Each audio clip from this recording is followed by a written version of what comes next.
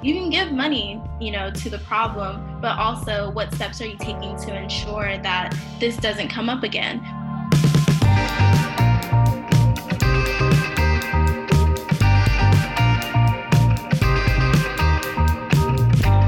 From the Jewish Teen Funders Network, this is Outside the Tzedakah Box, the Jewish Teen Engagement and Philanthropy Education podcast.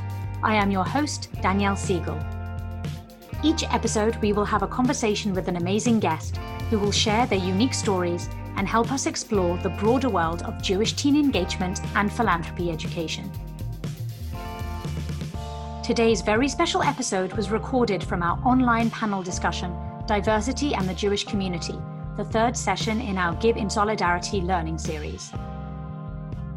Moderated by Wayne Green, JTFN's Executive Director, our panel included Rebecca Smanga-Frank, actor, writer, and director, Kendall Pinkney, theatre maker, Jewish life consultant, and rabbinical student at the Jewish Theological Seminary, Rabbi Isaiah Joseph Rothstein, rabbinic scholar and public affairs advisor, and Toby Shannon, board member at the Community Investment Network. You can read their full bios in the podcast description. We hope you enjoy listening.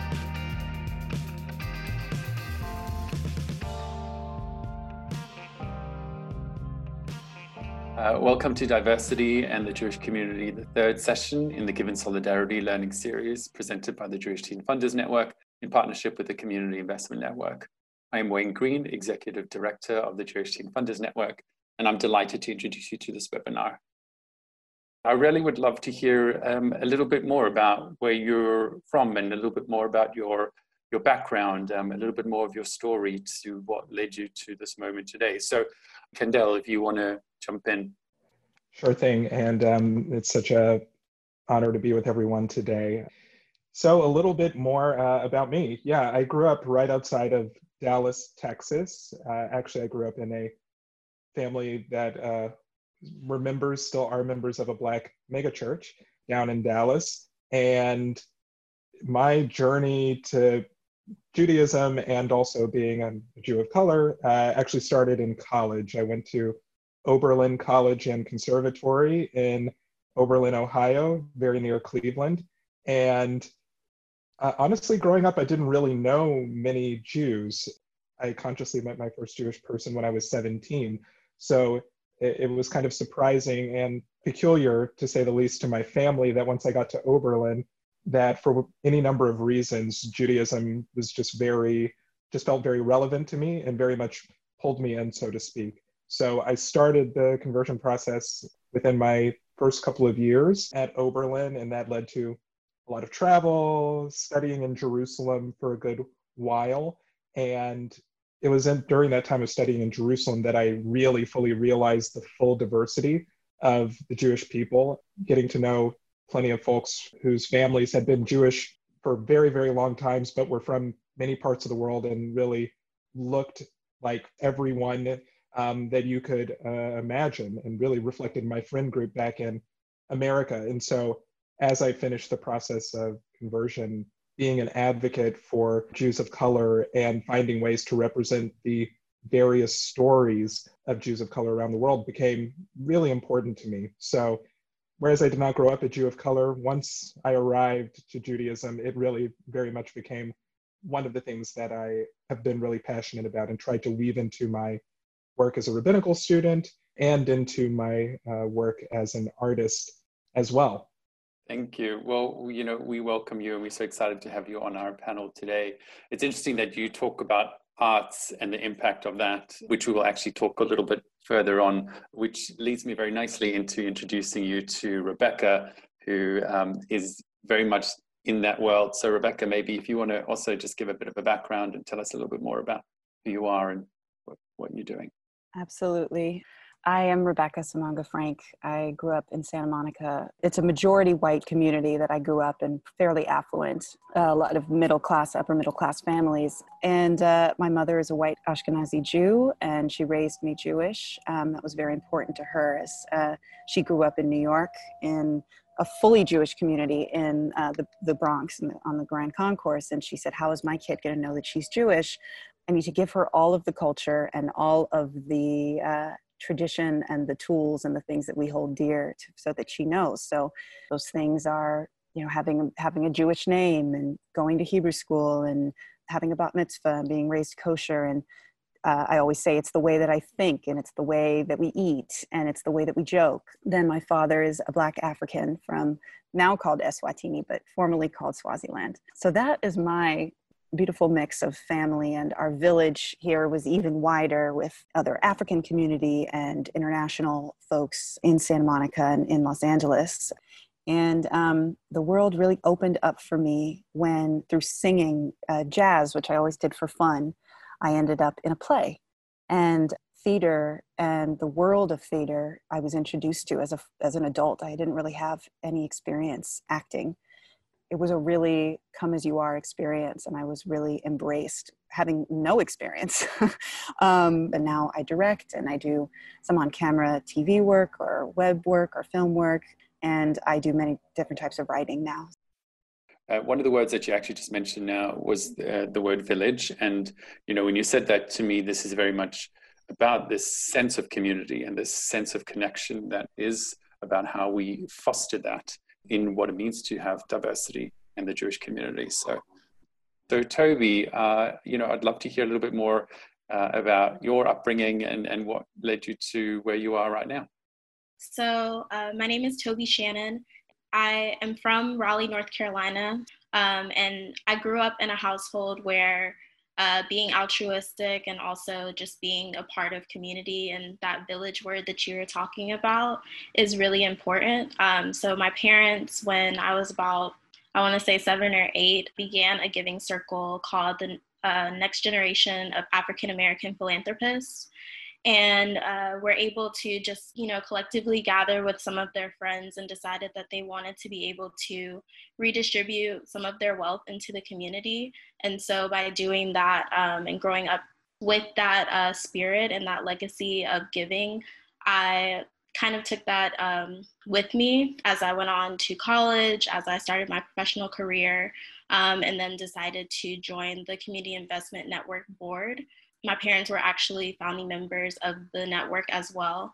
And so that's kind of been my whole life journey in terms of philanthropy and giving, and just understanding that it's important for us to be able to hold our community in the way that it holds us, and understanding that being able, like I said, to hold our community and make sure that I won't be good until my neighbor is good type of feeling. That's always been sort of something that's been a part of everything that I do. So that's where I'm at right now. I'm currently a graduate student at Presidio Graduate School up in San Francisco, but we're all virtual right now, as you can probably imagine.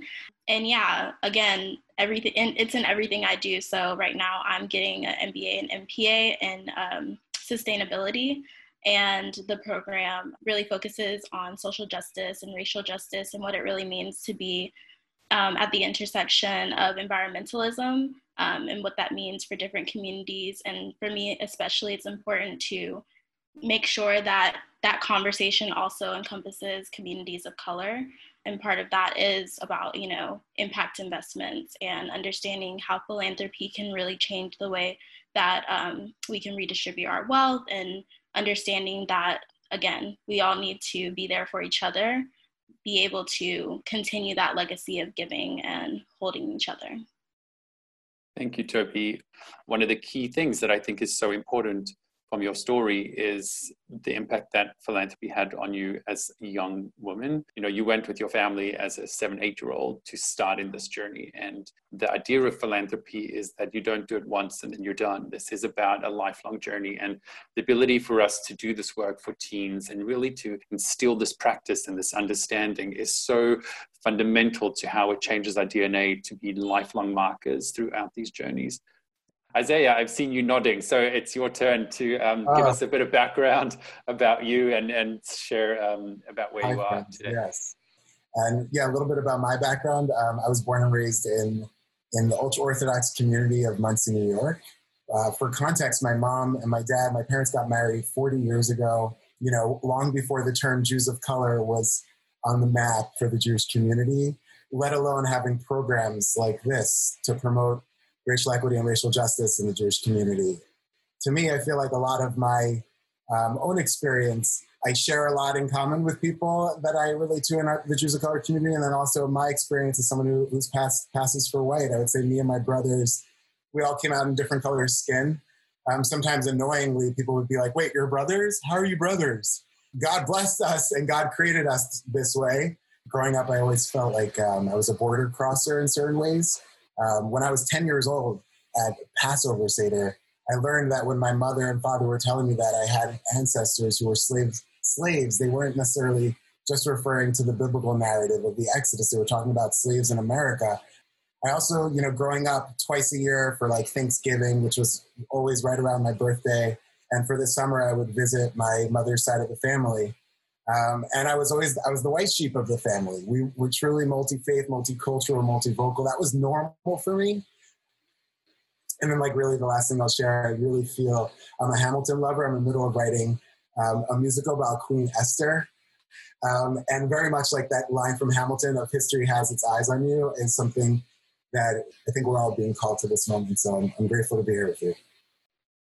Thank you so much. First of all, thank you everybody for sharing a bit of your story. And I want to really acknowledge that the stories that we're hearing today are personal stories, and the stories we will continue to hear are sometimes painful and difficult to talk about. And so I really appreciate you taking the time to share with us.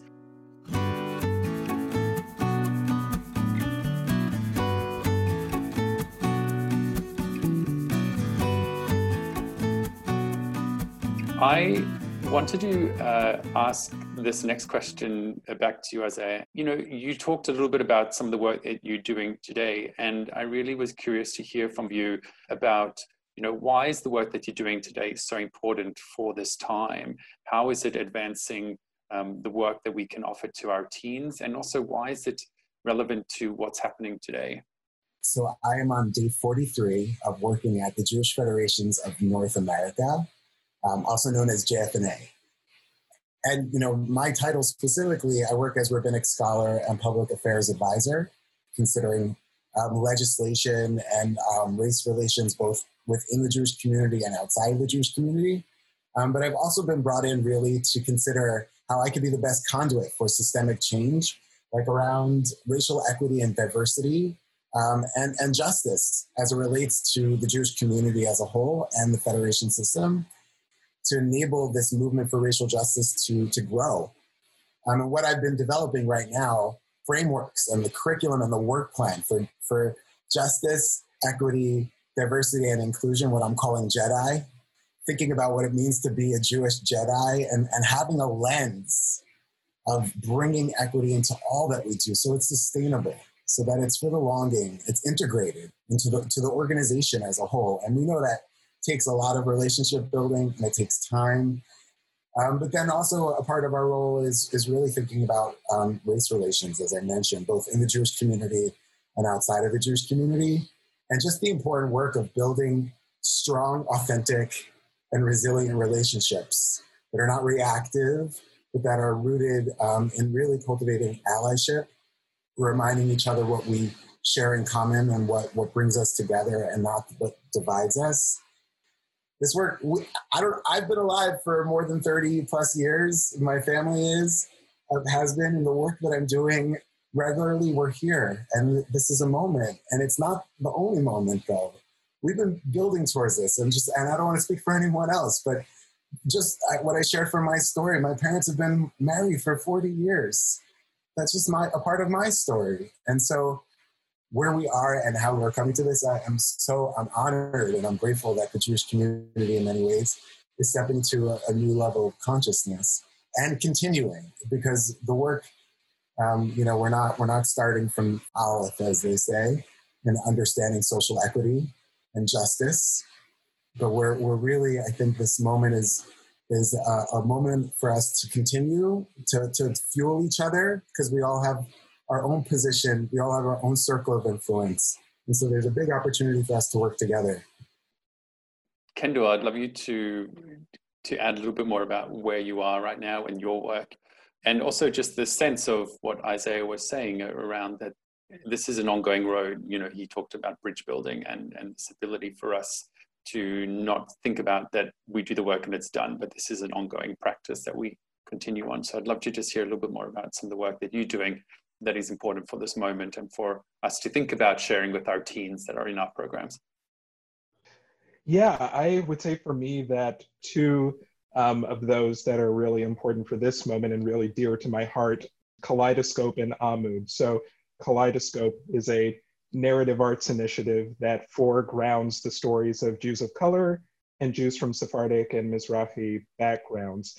And part of what this kind of connects to what Isaiah said, like Jews have been like a multicultural, multi-ethnic, multinational, like people, at least as long as there's been a diaspora.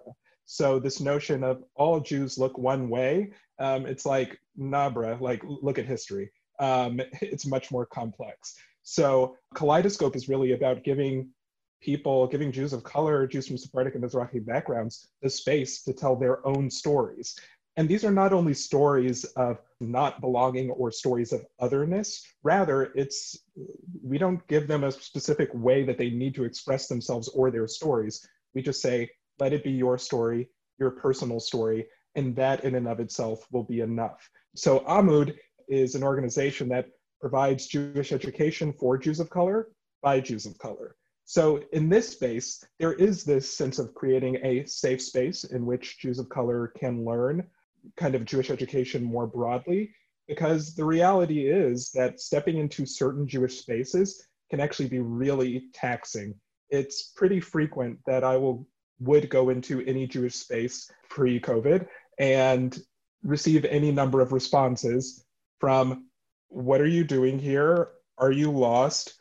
Or people thinking that I might be custodial staff and that I'm there to work B'nai Mitzvah, or kind of something that was more subtle, but still a little challenging to encounter, is to go to a space and realize that people are really interested in you, but instead of asking for your name, they're like, so what's your story?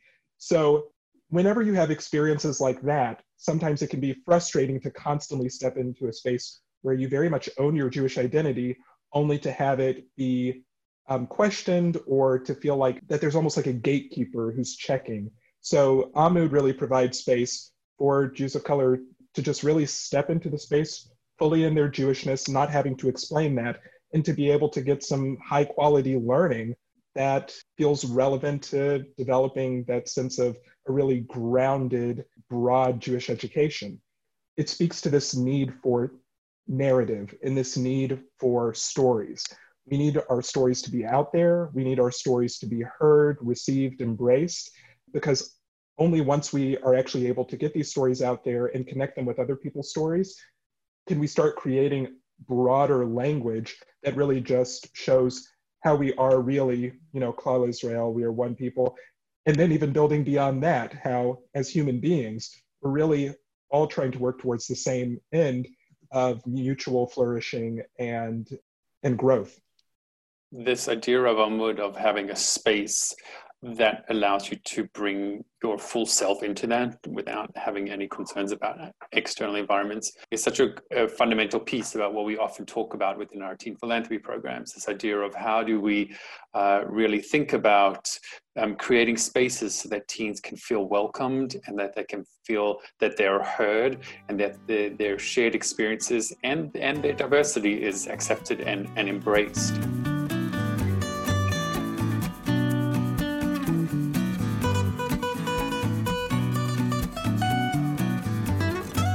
There are two things, Rebecca, that I would love to hear a little bit more from you. One of them is, I would love to hear a little bit more about what were some of the challenges that you faced growing up as a Jew of color.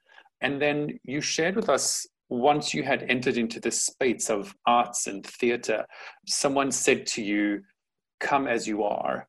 And that resonated so well for me in that it was, come exactly who you are.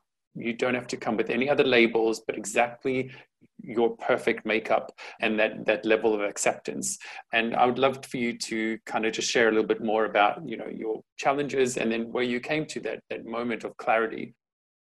Yeah, it's also just so affirming to hear everyone speak. And I want to celebrate that, because that's where I'll be leading to, which is about really intentionally making space and creating community to hear our stories. It's exactly what everybody's just saying. Some of the difficulties, I wasn't reflected in my community. So this thing that we talked about, tokenism, and what it means to be the only, or to be one of two or three in many, many spaces in a very systematically racist world. And that created a lot of fracture in me, and resentment and pain. So what I mean by being, where some of that tokenism was most apparent was, in schools, certain schools. And, then there's in my own family or in my own friend group, but synagogue. So that's like another, and it's also important to say that those weren't places that didn't have deep and meaningful connection, but those were also places that, because I was there was a very false narrative and assumption that we as a community were post-racism, post-racial, colorblind. And this is some of the extreme harm that I find in pretty any institution, majority white institution, or just old institutions, which is a sort of defaulting to whiteness and an erasure. And that's really the word for me. It's an erasure of my complexity, of, all the many facets of my identity, what we now, have the word about intersectionality, that again is so painful. So some of those spaces would create direct racism and prejudice. You can't play with us because you're Black. You can't play that character. You can't play Sisters with Us because you're Black. Or the thing Kendall just pointed out, which is so common in my experience of the Jewish community, which is, what are you doing here? And what's your story? The exotification, or the pulling out my Jewish card, and the need to prove my credentials. So, there's a lot of just really old and outdated assumptions and ignorance there that it's really on the white community to educate themselves on, and not on me to do that work. Yeah, so the arts, it's just an absolute safe haven for so many marginalized communities historically. So that's not new. My experience is exactly the same, which is that art expands one's world, and it introduces one to so many more people and so many different types of diversity. So that's immediate. And then you're also engaged in doing. It's not theoretical. It's like you're doing, you're making. And just to fast forward to sort of the full circle moment to 10 years in this industry since then, as an actor, I did, my first professional Jewish job, which I get to be paid to be Jewish, finally, in this play Indecent, which, if people know, Paula Vogel is one of our great feminist Jewish playwrights, and wrote this incredible story about the story of a play written by Sholem Asch called The God of Vengeance in Yiddish. It was a very full experience to finally be Jewish and be an artist, and incorporate all those things.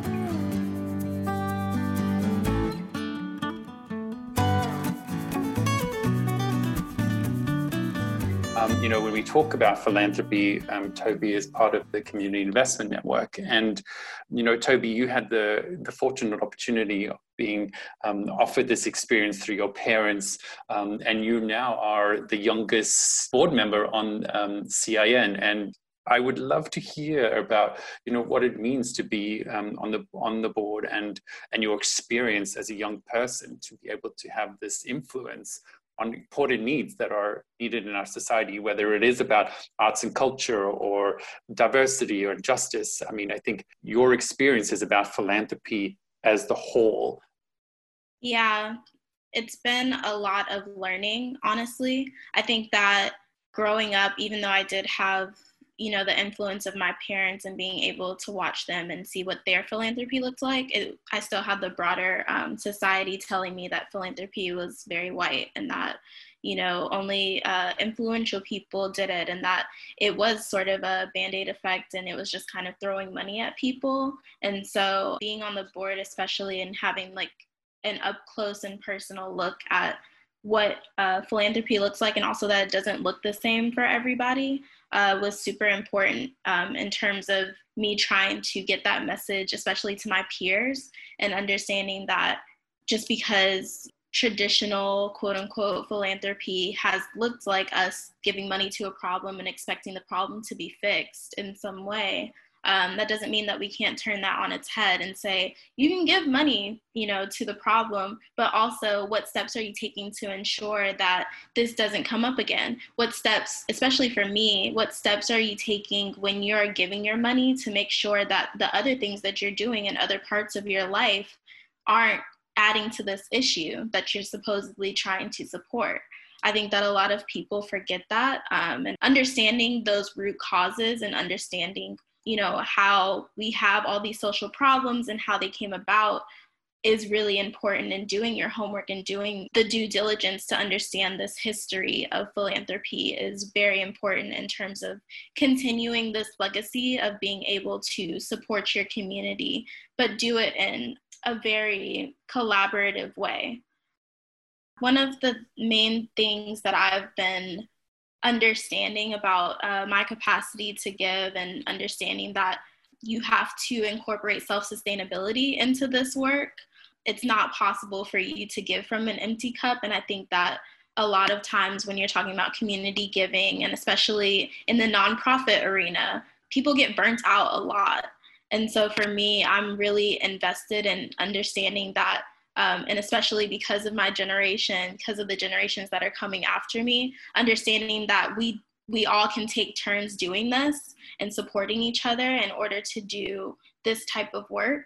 And hopefully that it'll be embedded over time into everything that we do. So for me, that looks like being able to volunteer my time when I don't necessarily have the monetary influence, or being able to give of my skills. And I think that, I can have a completely longer conversation about how capitalism affects the way that we're able to give, and affects, just this idea of giving to the lesser and things of that nature, and that language, that coded language that we use when we're talking about traditional philanthropy. I think that, those topics are really important to highlight in order to understand that we can do so much better. We can do things in a different way, in a way that's more efficient, in a way that's more sustainable, as, we've been talking about today. And understanding that our capacity to give doesn't necessarily start when we build wealth. It starts before that. It starts with being able to give of ourselves, again, in a self-sustainable way, but still being able to give of ourselves to our community, the same community that allows us to build up these skills, allows us to build up this wealth. It's just kind of a wheel of being able to put in what we give out. It's so incredible to hear each of your perspectives on this collective idea of what philanthropy can really do for our community and how we really embrace this diversity.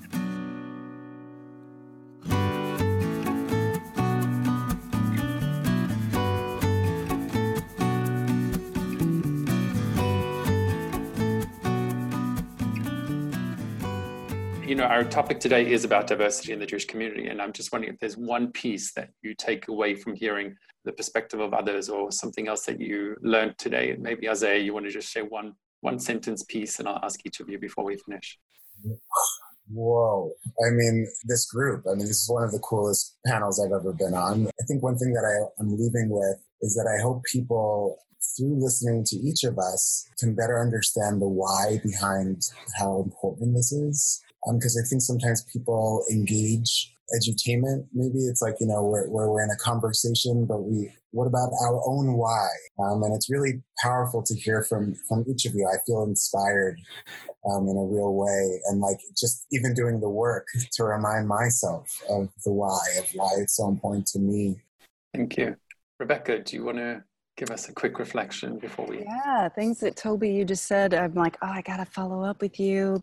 And it was just so inspiring to hear you talk about your experience, but also that there are more efficient ways to do this.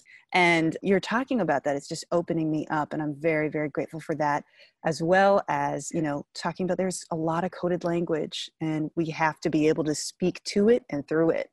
And the last bit is something that I also feel is a takeaway, which is about sustainability and self-care. So thanks for speaking to that. And thank you all. Toby, do you have anything else that you wanted to quickly share before we finish?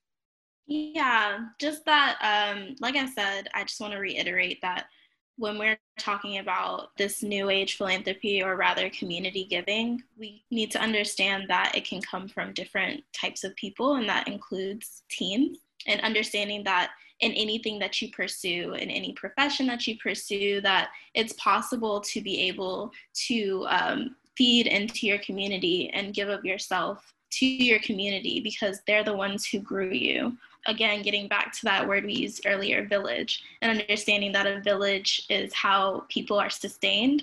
And so understanding how you can give to that village is really important. So I challenge everybody to be able to keep that in the back of their mind as you pursue different things in your life. Make sure that you keep this community giving spirit within everything you do. Thank you.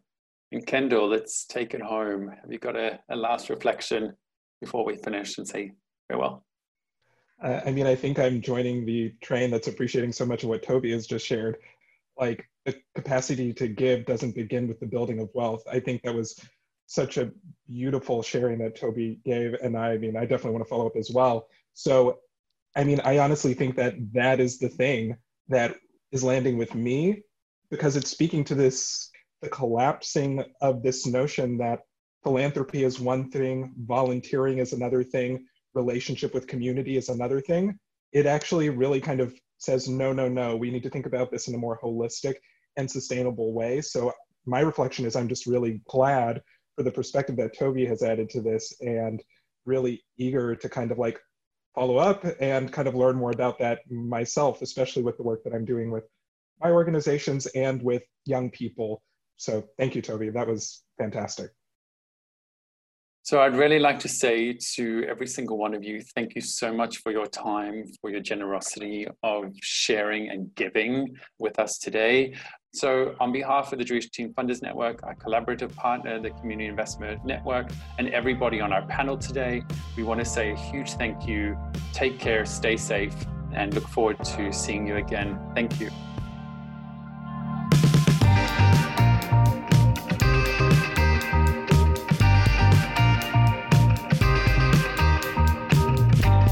Outside the Tzedakah Box is produced by the Jewish Teen Funders Network, the central resource for the network of Jewish teen philanthropy programs in North America and internationally.